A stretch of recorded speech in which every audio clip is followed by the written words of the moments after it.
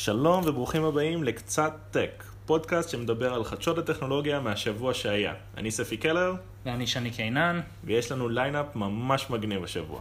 כן. שני, מה הדבר הכי מגניב שקרה השבוע? הדבר הראשון? הדבר הכי מגניב שקרה השבוע זה מלא פידבקים ממש טובים שקיבלנו מאנשים שהקשיבו. אז נפתח בלהגיד תודה. וואי, ממש תודה. לקחנו כמעט את כל הפידבקים בצורה מאוד מאוד משמעותית, וכמעט כולם השפיעו על איך שאנחנו מציגים, על מה אנחנו בוחרים ועל איך אנחנו בוחרים להציג את זה. אז שוב, תודה לכל מי שהקשיב ונתן ביקורות משמעותיות. כן, אנחנו ממש מנסים לבנות על זה. כן. נצלול ישר פנימה? נצלול. מגניב. אייטם ראשון שהיה לנו השבוע, אייטם מריקוד, מדבר על הקרב שבין Airbnb לעיריית ניו יורק. בעצם יש איזשהו מתח רגולטורי בין חברת Airbnb, שיש לה פלטפורמה להשכרת דירות, כולם מכירים, לבין עיריית ניו יורק שקצת מודאגת משוק השכירות המקומי שלה. בעצם ככל שיש יותר ויותר אנשים שבאים ומתארחים בדירות, נגיד תיירים מבחוץ שמתארחים בדירות ב-Airbnb, יש פחות דירות שפנויות להשכרה, ואז תושבי ניו יורק, השכירות שלהם בעצם עולה. נכון. ומה שריקוד באים ומדווחים פה, כחלק השיא של הדיון הזה סביב הצעת חוק שבעצם מתארת מצב, שבעצם מביאה למצב שבו כל הסוחרים של Airbnb יצטרכו לדווח את השם שלהם ואת הכתובת שלהם. כן, וזה הצעת חוק שכבר עלתה לדיון השבוע. כן, עלתה ביום שלישי האחרון, ומה ש-Airbnb עושים לקראת הצעת החוק הזאת, זה לחשוף בדוח מיוחד 15 חברי עירייה שקיבלו מימון במהלך 4 שנים האחרונות, מתעשיית המלונאות. שתעשיית המלונאות היא זאת שתרוויח הכי הרבה מהצעת החוק הזאת, שבעצם פוגעת ב-Airbnb. נכון. שזה צעד מאוד מאוד מעניין. למה אנחנו חושבים שזה נורא נורא מעניין? כי בעצם Airbnb תמיד דיברו עליה בתור זאת שמתעסקת עם רגולציה בגישה של הילד הטוב. היא עובדת עם הרגולטורים, היא מנסה בסך הכל להתאים את עצמה, תמיד לבוא בצורה של דיון והסכמה. וכך אנחנו רואים צעד די אגרסיבי, נכון? מאוד אגרסיבי, כי הכותרת של המאמר ומה שהם אומרים זה כזה, יש פה חברי עירייה ש-paid off, זאת אומרת, הם משתמשים ממש במילה על גבול השוחד, שילמו להם. ובגלל ששילמו להם הם לא יכולים לקבל פה החלטה, והם נכנסים די חזיתית ברגולטור. באים ואומרים, יש פה משהו בעייתי שהם לא יכולים להחליט בו. מעניין. דרך אגב, זה גם מעניין, הרבה פעמים מדברים, כשמדברים על פלטפורמות הטכנולוגיה החדשות והקשר שלהם מול הרגולטורים, תמיד מדברים על Airbnb ואובר, אובר זה הילד הרע, Airbnb זה הילד הטוב, זה כזה שינוי הגישה. דרך אגב, מעניין אם תשימו לב, כאן בישראל, Airbnb עובד במלוא המרץ, ואובר לא עובד. כן, אובר אקס לא עובד בעצם. נכון. הם בעצם השירות המשמעותי שלהם שמאפשר לאנשים פשוט להזמין נסיעות מבן אדם פרטי, פשוט לא יכול לעבוד כאן. אתה התעסקת בזה לא מעט. נכון, ואחד הדברים המעניינים, למה Airbnb עובד, זה בגלל שנכון דיברנו על הפגיעה, לכאורה, צריך לבדוק והכל בשוק השכירות, אבל היתרון העצום הוא, פשוט יש הרבה יותר מקומות לתיירים. בישראל, מי שלא יודע, יש לנו די מחסור בחדרי מלון. כן. אז כזה, בחגים, פסח, סוכות וזה, זה פשוט לא קל למצוא חדר למלון בירושלים, ו-Airbnb פשוט יצר מלאי עצום, כמעט יש מאין, שפתר בבעיה מאוד רצינית של משרד התיירות. להקים מלון זה עניין כזה של שנים, הרבה מאוד רגולציה, וזה בדיוק המתח הזה ש-Airbnb משחקת עליו. כן, וכמובן יש פה סיפור שהוא לא ייחודי ל-Airbnb, יש פה סיפור שמאפיין המון חברות חדשות שנכנסות לתעשיות יחסית ישנות, יחסית רוויות רגולציה, שבהם לאורך שנים הרגולטור הגדיר, לצורך העניין פה לתעשיית המלונאות, איך הם יכולים ואיך הם לא יכולים לפעול. ויש פה דיון אמיתי, מעבר יש פה תעשיית מלונאות רעה ו-Airbnb מגניבים וטובים וחדשניים, יש פה דיון אמיתי של אנשים שיש עליהם הגבלות, שיכולים לפעול אך ורק בדרך שהרגולטור הגדיר להם לפני שנים, לכאורה בלי סיבה באמת באמת טובה, ויש פה שחקן חדש, שבגלל שאנחנו מאוד אוהבים סטארט-אפים ומאוד אוהבים חדשנות, אנחנו קצת מתעלמים מזה.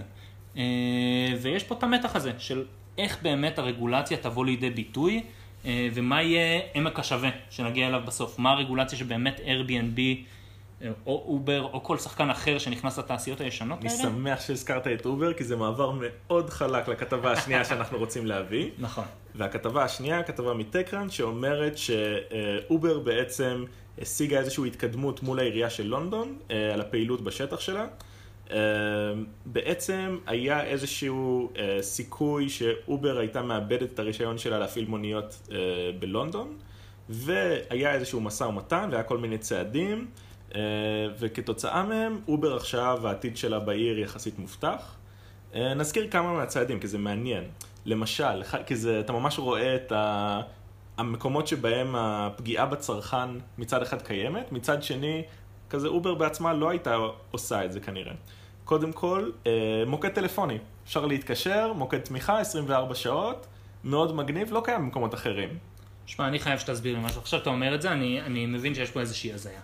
למה העירייה של לונדון מתערבת בכלל באובר? היית אומר לי משרד התחבורה, איגוד נהגי המוניות, הייתי זורם איתך. למה עיריית לונדון אומרת לאובר מה היא יכולה ולא יכולה לעשות, ולמה זה אכפת? אז זהו, אנחנו מאוד מכירים את המציאות הישראלית, שבה בעצם השלטון המקומי הוא די חלש ולא ממש, הוא חזק בדברים כמו נדל"ן ודברים כאלה, אבל תחבורה למשל, זה לא דבר שאתה ממש מדמיין את העירייה שלך מתעסקת בו, אבל בעיריות, נקרא לזה יותר גדולות, בחול ודברים כאלה, תחבורה זה כזה, יש משרד תחבורה של העירייה, והוא מאוד מאוד רציני ומשפיע. זאת אומרת, זה לא רק שמשרד התחבורה הארצי הוא זה שקובע הכל, אלא לעירייה יש הרבה כוח. ומה האינטרס של העירייה פה מול אובר? האינטרס של העירייה, לפחות הרשמי, זה לשמור על האינטרס של הלקוחות שלה, הצרכנים שלה, אנשים שחיים בגבול שלה, נכון? ואתה ממש יכול לראות את זה גם, זה ממש, אני רוצה להמשיך שנייה את הרשימה של הדברים שאובר נתנה ללונדון. אז אנחנו מדברים על דיווח של תאונות, השיתוף פעולה עם המשטרה, דבר מעניין, הגבלה של שעות העבודה. של נהגים. של נהגים, שזה סופר מעניין, כי אובר תמיד אמרה, הנהגים שלנו הם לא עובדים שלנו, זה אנשים שבוחרים להשתמש במערכת, מאוד דומה לנוסעים שלנו. וכאן הם בעצם, זה שהם מגבילים את שעות העבודה, זה הולך להיות, יש מצב שזה אפילו מסכן אותם, מבחינה משפטית נקרא לזה, בשאלה האם הם עובדים או לא עובדים. והדבר שאני רוצה שחשוב לקחת מזה, הטייק אווי כאן, זה איזשהו, נקרא לזה חילוף תפקידים. כי דיברנו על זה קודם, ודרך אגב, תחפשו את זה ברשת, זה לא המצאה שלנו, זו תיאוריה מאוד ידועה, של הגישות השונות לרגולציה, של disrupting companies כמו Airbnb ואובר, disrupting במובן של ללכת מול תעשייה קיימת, לעשות דברים שונה, ובצורה שהיא unregulated. אז אמרנו, Airbnb הילד הטוב, אובר הילד הרע, ואני רואה עכשיו שבעצם שתי החברות האלה נתקלו במגבלות של הגישות המקוריות שלהם. Airbnb מבינה שרק להיות הילד הטוב פשוט יכול לתקוע אותה לפעמים, ואובר, במיוחד אחרי שהחליפו מנכ"ל, הבינו שפשוט זה נורא נורא מסוכן להיות זה שתמיד נחשב הילד הרע. אנחנו רואים ממש תיקונים. זאת אומרת, ילד הרע, מדובר על בן אדם, על הארגון, שתמיד הולך ראש בראש עם הרשויות. שם את העובדות בשטח ואומר, תפוצצו. כשאני אומר ילד הרע, אני מתכוון שבישראל זה הגיע למצב שמזמנים להליכים פליליים את מנכ"ל אובר בישראל. כזה, זה הרמה שזה הגיע לזה. צעדים מאוד מאוד אגרסיביים. ובהרבה מקומות אובר אמרה, אנחנו פועלים, נסו לסגור אותנו. כזה, אנחנו קובעים עובדות בשטח. כן, זה יהיה מעניין לראות איך זה יסתיים, זה באמת רלוונטי להרבה תעשיות, לא רק לתעשיות האלה. אוקיי, אז עוד אייטם שהיה השבוע, זה אייטם מאוד מאוד חשוב ומעניין לחובבי הבלוקצ'יין כאן, והקריפטו קרנסיז. לגמרי.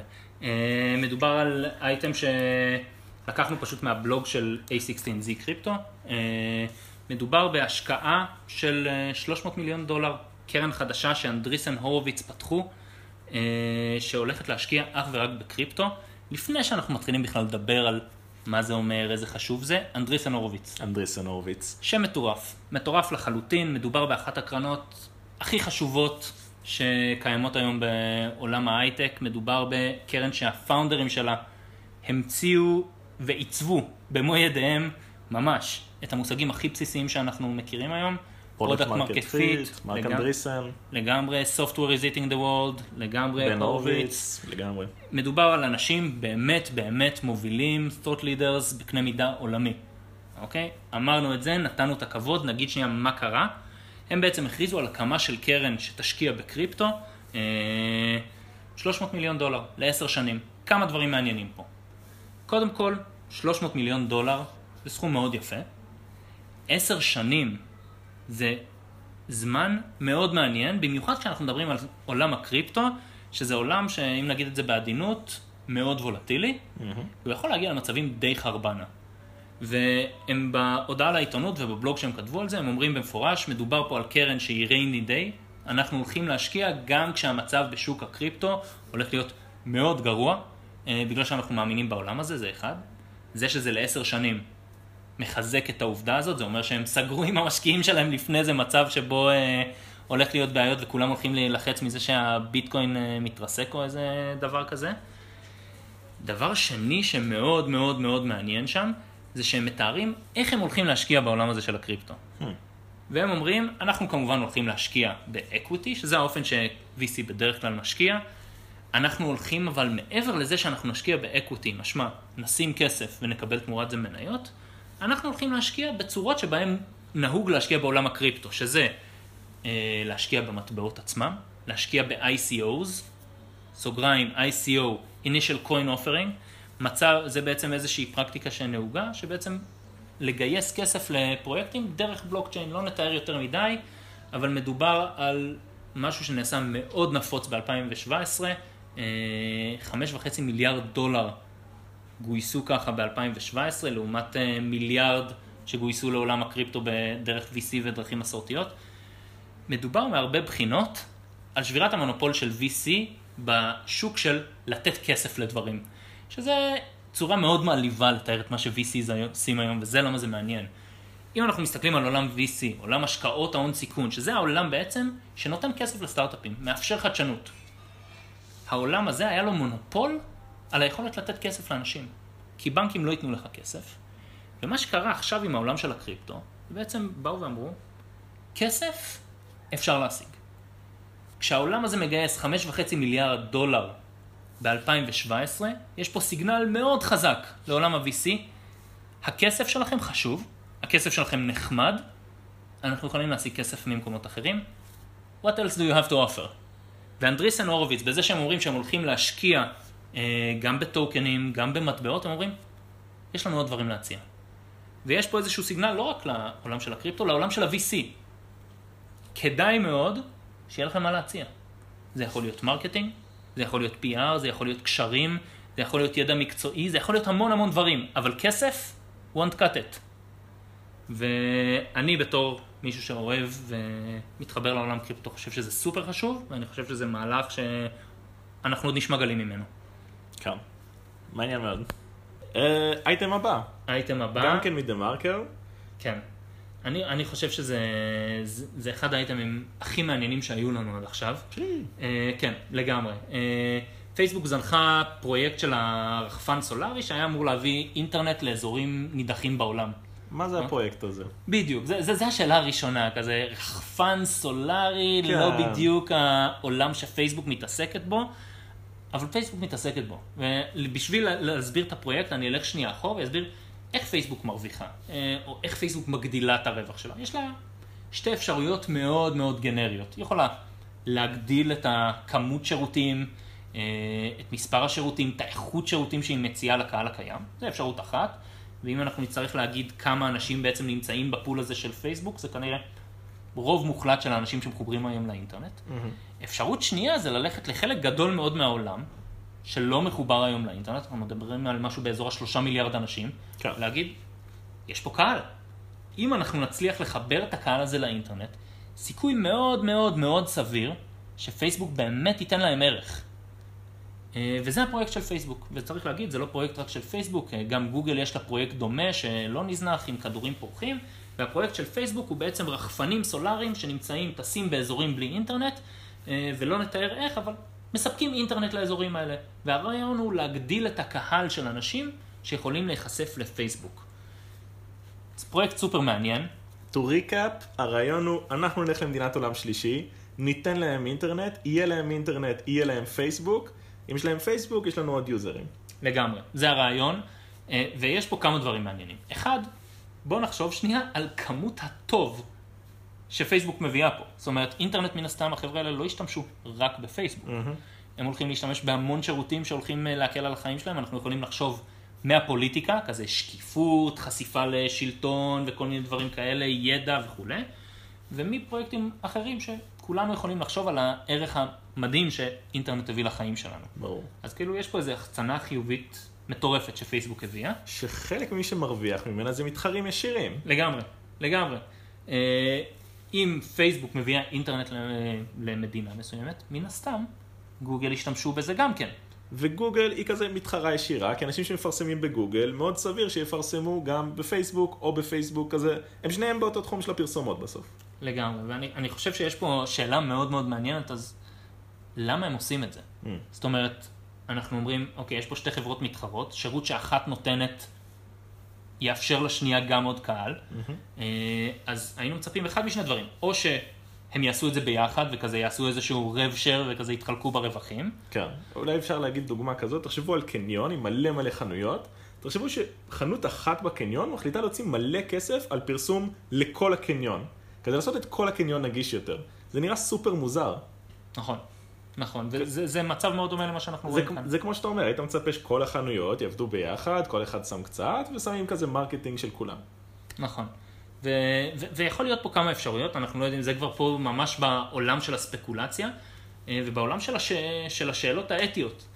אם פייסבוק מביאה אינטרנט למדינת עולם שלישי, איזה זכויות זה נותן לה? וזו שאלה אמיתית, האם זה נותן לה את הזכות למנוע אתרים מסוימים? האם זה נותן לה את הזכות לגבות כסף? האם היא תהיה גם הפרוביידר של האינטרנט וגם הספק תשתית? ואז האם היא תוכל לחסום את המתחרים שלה? שאלות שעלו עכשיו הרבה בכל הסיפור של הנט ניוטרליטי וכל הדברים האלה. בטח שאנחנו מדברים על מדינות שהרגולציה היא לא כזאת חזקה בהן. זאת אומרת... ככל שהיא קיימת. ככל שהיא קיימת, היא בטח לא חזקה, וזה נושאים מאוד מעניינים. אבל בלי ספק יביאו value לאנשים שהיום אין להם. מגניב. הסיפור הבא, אני חושב שזה הסיפור העיקרי שלנו להיום. לגמרי. נכון? אם אתם לא ערניים עד עכשיו, עכשיו זה הזמן, כזה זה הסיפור הכי מגניב.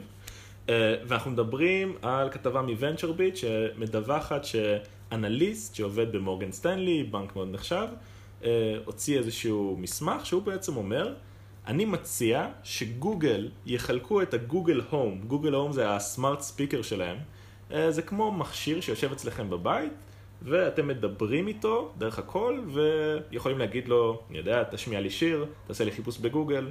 זה סירי במכשיר. בדיוק, זה גישה לאינטרנט דרך ממשק קולי. והאנליסט הזה מציע שיקחו את הגוגל הום ויחלקו אותו בחינם לכל בית בארצות הברית. זה מדברים על דבר של כזה $3 מיליארד. זה ההוצאה, זה הקוסט. שזה, קודם כל זה מדהים. כן. בכללי זה מדהים להגיד דבר כזה, שמו, קחו את הפרודקט שלכם שעבדתם עליו, בניתם IP, בניתם דברים, תחלקו אותו חינם. עדיף לכם לחלק אותו חינם, $3 מיליארד, עליכם מה שנקרא. וכמובן שהשאלה המרכזית היא, what the fuck, למה? למה שנעשה דבר כזה? נכון, לך על זה. אוקיי, אז בשביל שנעשה דבר כזה, הרווח שנקבל חייב להיות יותר גדול מהעלות. שוב, $3 מיליארד, זה צריך להיות חתיכת רווח, אוקיי? אז הקונספט הולך בערך ככה. הקונספט אומר, אנשים שיש להם גישה למרחב הווירטואלי דרך המכשיר שלך, יעשו במרחב הווירטואלי הרבה מאוד פעוליות כלכליות, אוקיי? הם יקנו דברים. ואם הם יעשו, אם הקנייה הזאת מתבצעת דרך המכשיר שלך, ההנחה היא שאתה יכול לקחת cut, אתה יכול לקחת אחוז מסוים. איזושהי עמלה. עמלה, בדיוק. והעמלה הזאת היא באופן מצטבר, תהיה שווה יותר $3 מיליארד שלחלק את המכשיר הזה לכל בית בארצות הברית. אז אנחנו מדברים על מצב שבו גוגל נותנים איזשהו מכשיר, המכשיר הזה מאפשר לאנשים לגלוש באינטרנט בעצם, לבצע פעולות כלכליות באינטרנט, והדבר הזה מכניס לגוגל כסף, ואז אני מתפתה לשאול, כמו שקורה בבראוזר, לצורך העניין כשאני היום קונה בקרום, האם קרום מקבלים איזשהו חתך, איזושהי עמלה ממה שאני קונה? כמובן שלא. אז למה שהמכשיר החכם הזה יוכל לקחת עמלה? כזה, באיזה זכות? איך יש לו את הכוח לעשות את זה, שני? אוקיי, וזה באמת הקטע באמת מדהים. כשאנחנו מדברים על בראוזרים, לכאורה הדיפולט זה, הבראוזר ייקח אותי לאן שאני רוצה ללכת. זאת אומרת, יש לנו את גוגל, אני אחפש משהו בגוגל, אני רוצה לקנות טלוויזיה. אז אנחנו מדברים על כזה הגוגל קרום, האינטרנט אקספלורר לאנשים המאוד מיושנים, כזה הספארי, whatever, אתה הולך, אתה אומר לו איזה אתר אתה רוצה ללכת, ואתה הולך לשם. אם עשית פעילות כלכלית באתר הזה, זה לא משנה לקרום. קרום לא מקבל מזה כלום. שום דבר. לעומת זאת, כשאנחנו מדברים על איזושהי אפליקציה קולית, ה-UX, ה-User Interface, הממשק משתמש, הוא שונה לחלוטין. אם אני עכשיו אומר לפלאפון שלי, אני רוצה לקנות מחשב, יש פה המון דברים שצריכים לקרות ברקע. איזה מחשב, מאיפה אני קונה אותו, איך האינטגרציה בין החנות שמוכרת את המחשב למי שרוצה לקנות אותו קורית. ופה כבר יש לגוגל או לאמזון או לכל שחקן אחר שרוצה להשתלט על העולם הזה המון בחירות. הוא יכול להגיד, אוקיי, אתה רוצה לקנות מחשב? אין בעיה, אני לוקח אותך לוולמרט. האם הייתי מגיע לוולמרט בצורה אחרת? האם כשאני מתממשק עם אותו מכשיר, אני אומר, אני רוצה לקנות בוולמרט או בחנות של משה? אין לי שום סיבה לעשות את זה.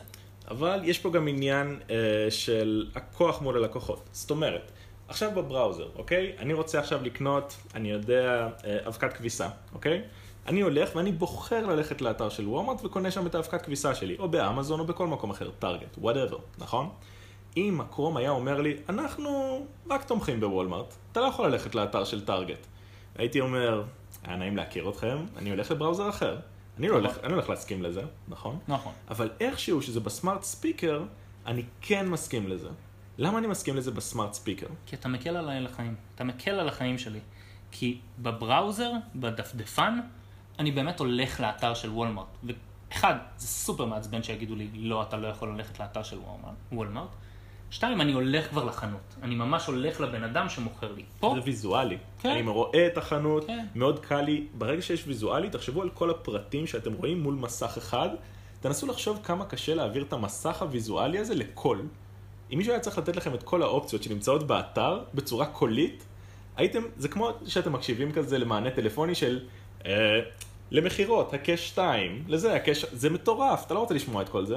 וזה גם לא ה-UX שגוגל מתכננים לתת. מה שהם מתכננים לתת זה באמת בדיוק מה שתראינו מקודם. את האופציה שתוכל להגיד, אני רוצה לקנות מחשב בלי יותר מדי קשקושי שכל, המחשב יגיע אולי אפילו על פי ההבנה שלך כיוזר, ולגוגל יש את ההבנה הזאת. אז מדובר פה, וזה מאוד דומה מהרבה בחינות לאייטם הקודם שדיברנו עליו, של לפתוח איזשהו עולם חדש של אפשרויות. יש פה חברות שפשוט נאבקות ויאבקו, זה היאבקויות של השירים, על עולמות חדשים להתרחב אליהם ולהיכנס אליהם, והם רוצים להיות הדומיננטיות בעולם הזה, ואין ספק שהעולם של הכל זה אחד הכי משמעותיים שיש, אני אמרתי לך מקודם שאני משתמש יום יום אוקיי גוגל של גוגל, אפילו עכשיו התחיל לפעול תוך כדי שאנחנו מדברים, ואני באמת רואה את הערך שזה יכול לתת לי בעתיד כשאני אבקש משהו. נסכם את האייטם כי הוא היה גם מרכזי וגם דיברנו עליו. דבר ראשון, יש פה אנליסט שאומר, תחלקו בחינם את הרמקולים, את המכשיר החכם שלכם לכל בית בארצות הברית. למרות שהדבר הזה יעלה $3 מיליארד, זה יהיה לכם שווה. זה יהיה לכם שווה בגלל שתוכלו לקחת עמלה לכל הפעילויות העסקיות שמתבצעות דרך הממשק הקולי הזה. והסיבה שתוכלו לקחת את העמלה זה פשוט בגלל הדרך שבה הממשק הקולי הזה שונה מממשקים אחרים, כמו הממשק הוויזואלי של הדפדפן שאיתו אנחנו גולשים באינטרנט. כן. סופר מגניב. כן. כאנקדוטה, המספרים שאנחנו מדברים עליהם, של השווי של השוק של האי-קומרס בוויס, לא בכללי האי-קומרס, אנחנו מדברים על $40 מיליארד, לעומת $3 מיליארד של השקעה. כמובן שמי שיגיע לשם ראשון, יהיה לו לא רע בכלל. מגניב. כן.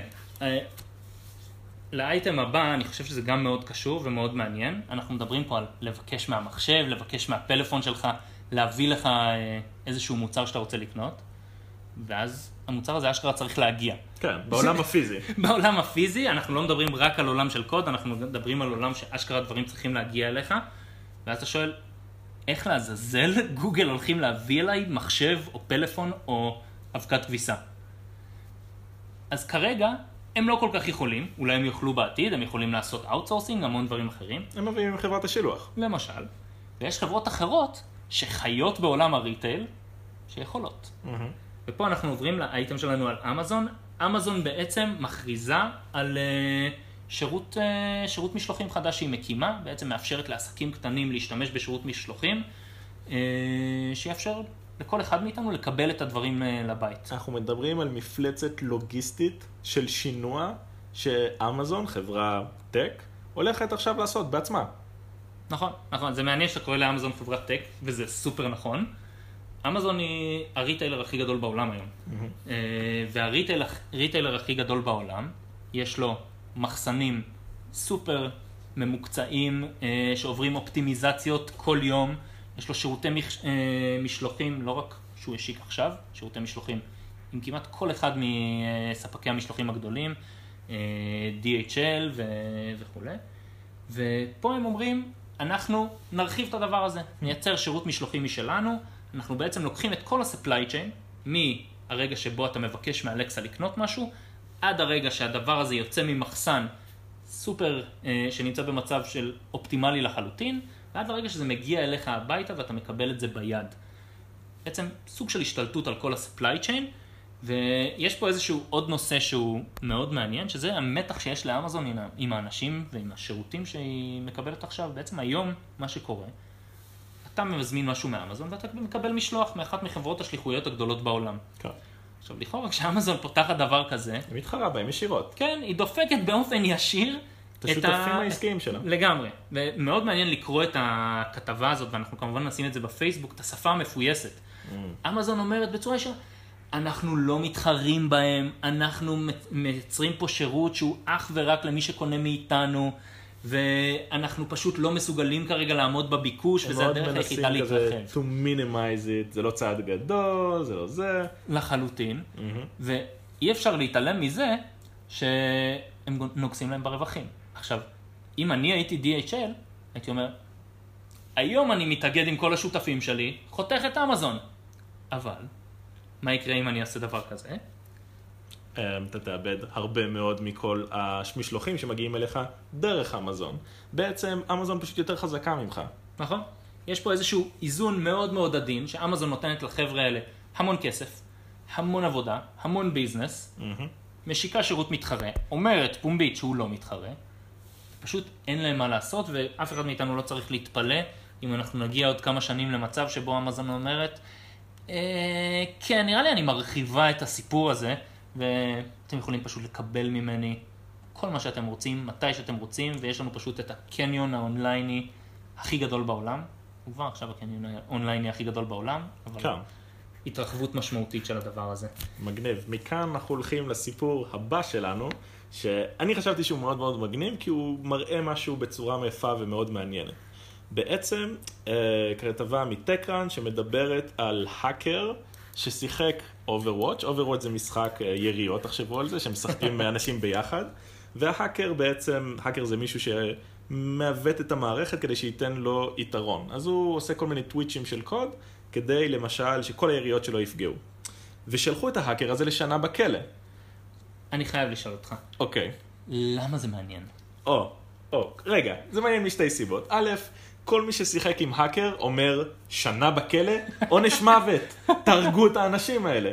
מעבר לזה, אתה יכול להגיד, אוקיי, לאדם נורמלי שנה בכלא נשמע כמו הרבה, כזה הבן אדם רימה במשחק, נכון? אבל זה היופי. הוא הרוויח משהו מהסיפור הזה? אני לא מבין את ה... זה היופי, זה לא משחק, אוקיי? הבן אדם עשה כמעט $200,000, אוקיי? בתחרויות האלה. וזה מה שמראה לך, זה בדיוק היופי שהסיפור הזה, כי הוא אומר, תקשיבו, זה לא חנונים שמשחקים בחדר שלהם בחושך, זה שם הרבה מאוד כסף. אוקיי, וזה באמת סיפור סופר מעניין. כשאנחנו מדברים על תעשיית הגיימינג, אני גיימר לשעבר, ואתה גיימר, והרבה אנשים משחקים, אנחנו לא מרוויחים מזה כסף. לא.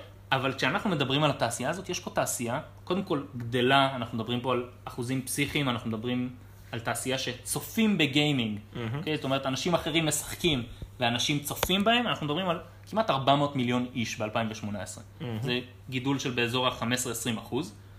אנחנו מדברים על, מבחינת כסף, על כמעט $1 מיליארד ב-2018, מצפים שזה יגיע ל1.5 מיליארד ב-2019. יש פה תעשייה אמיתית.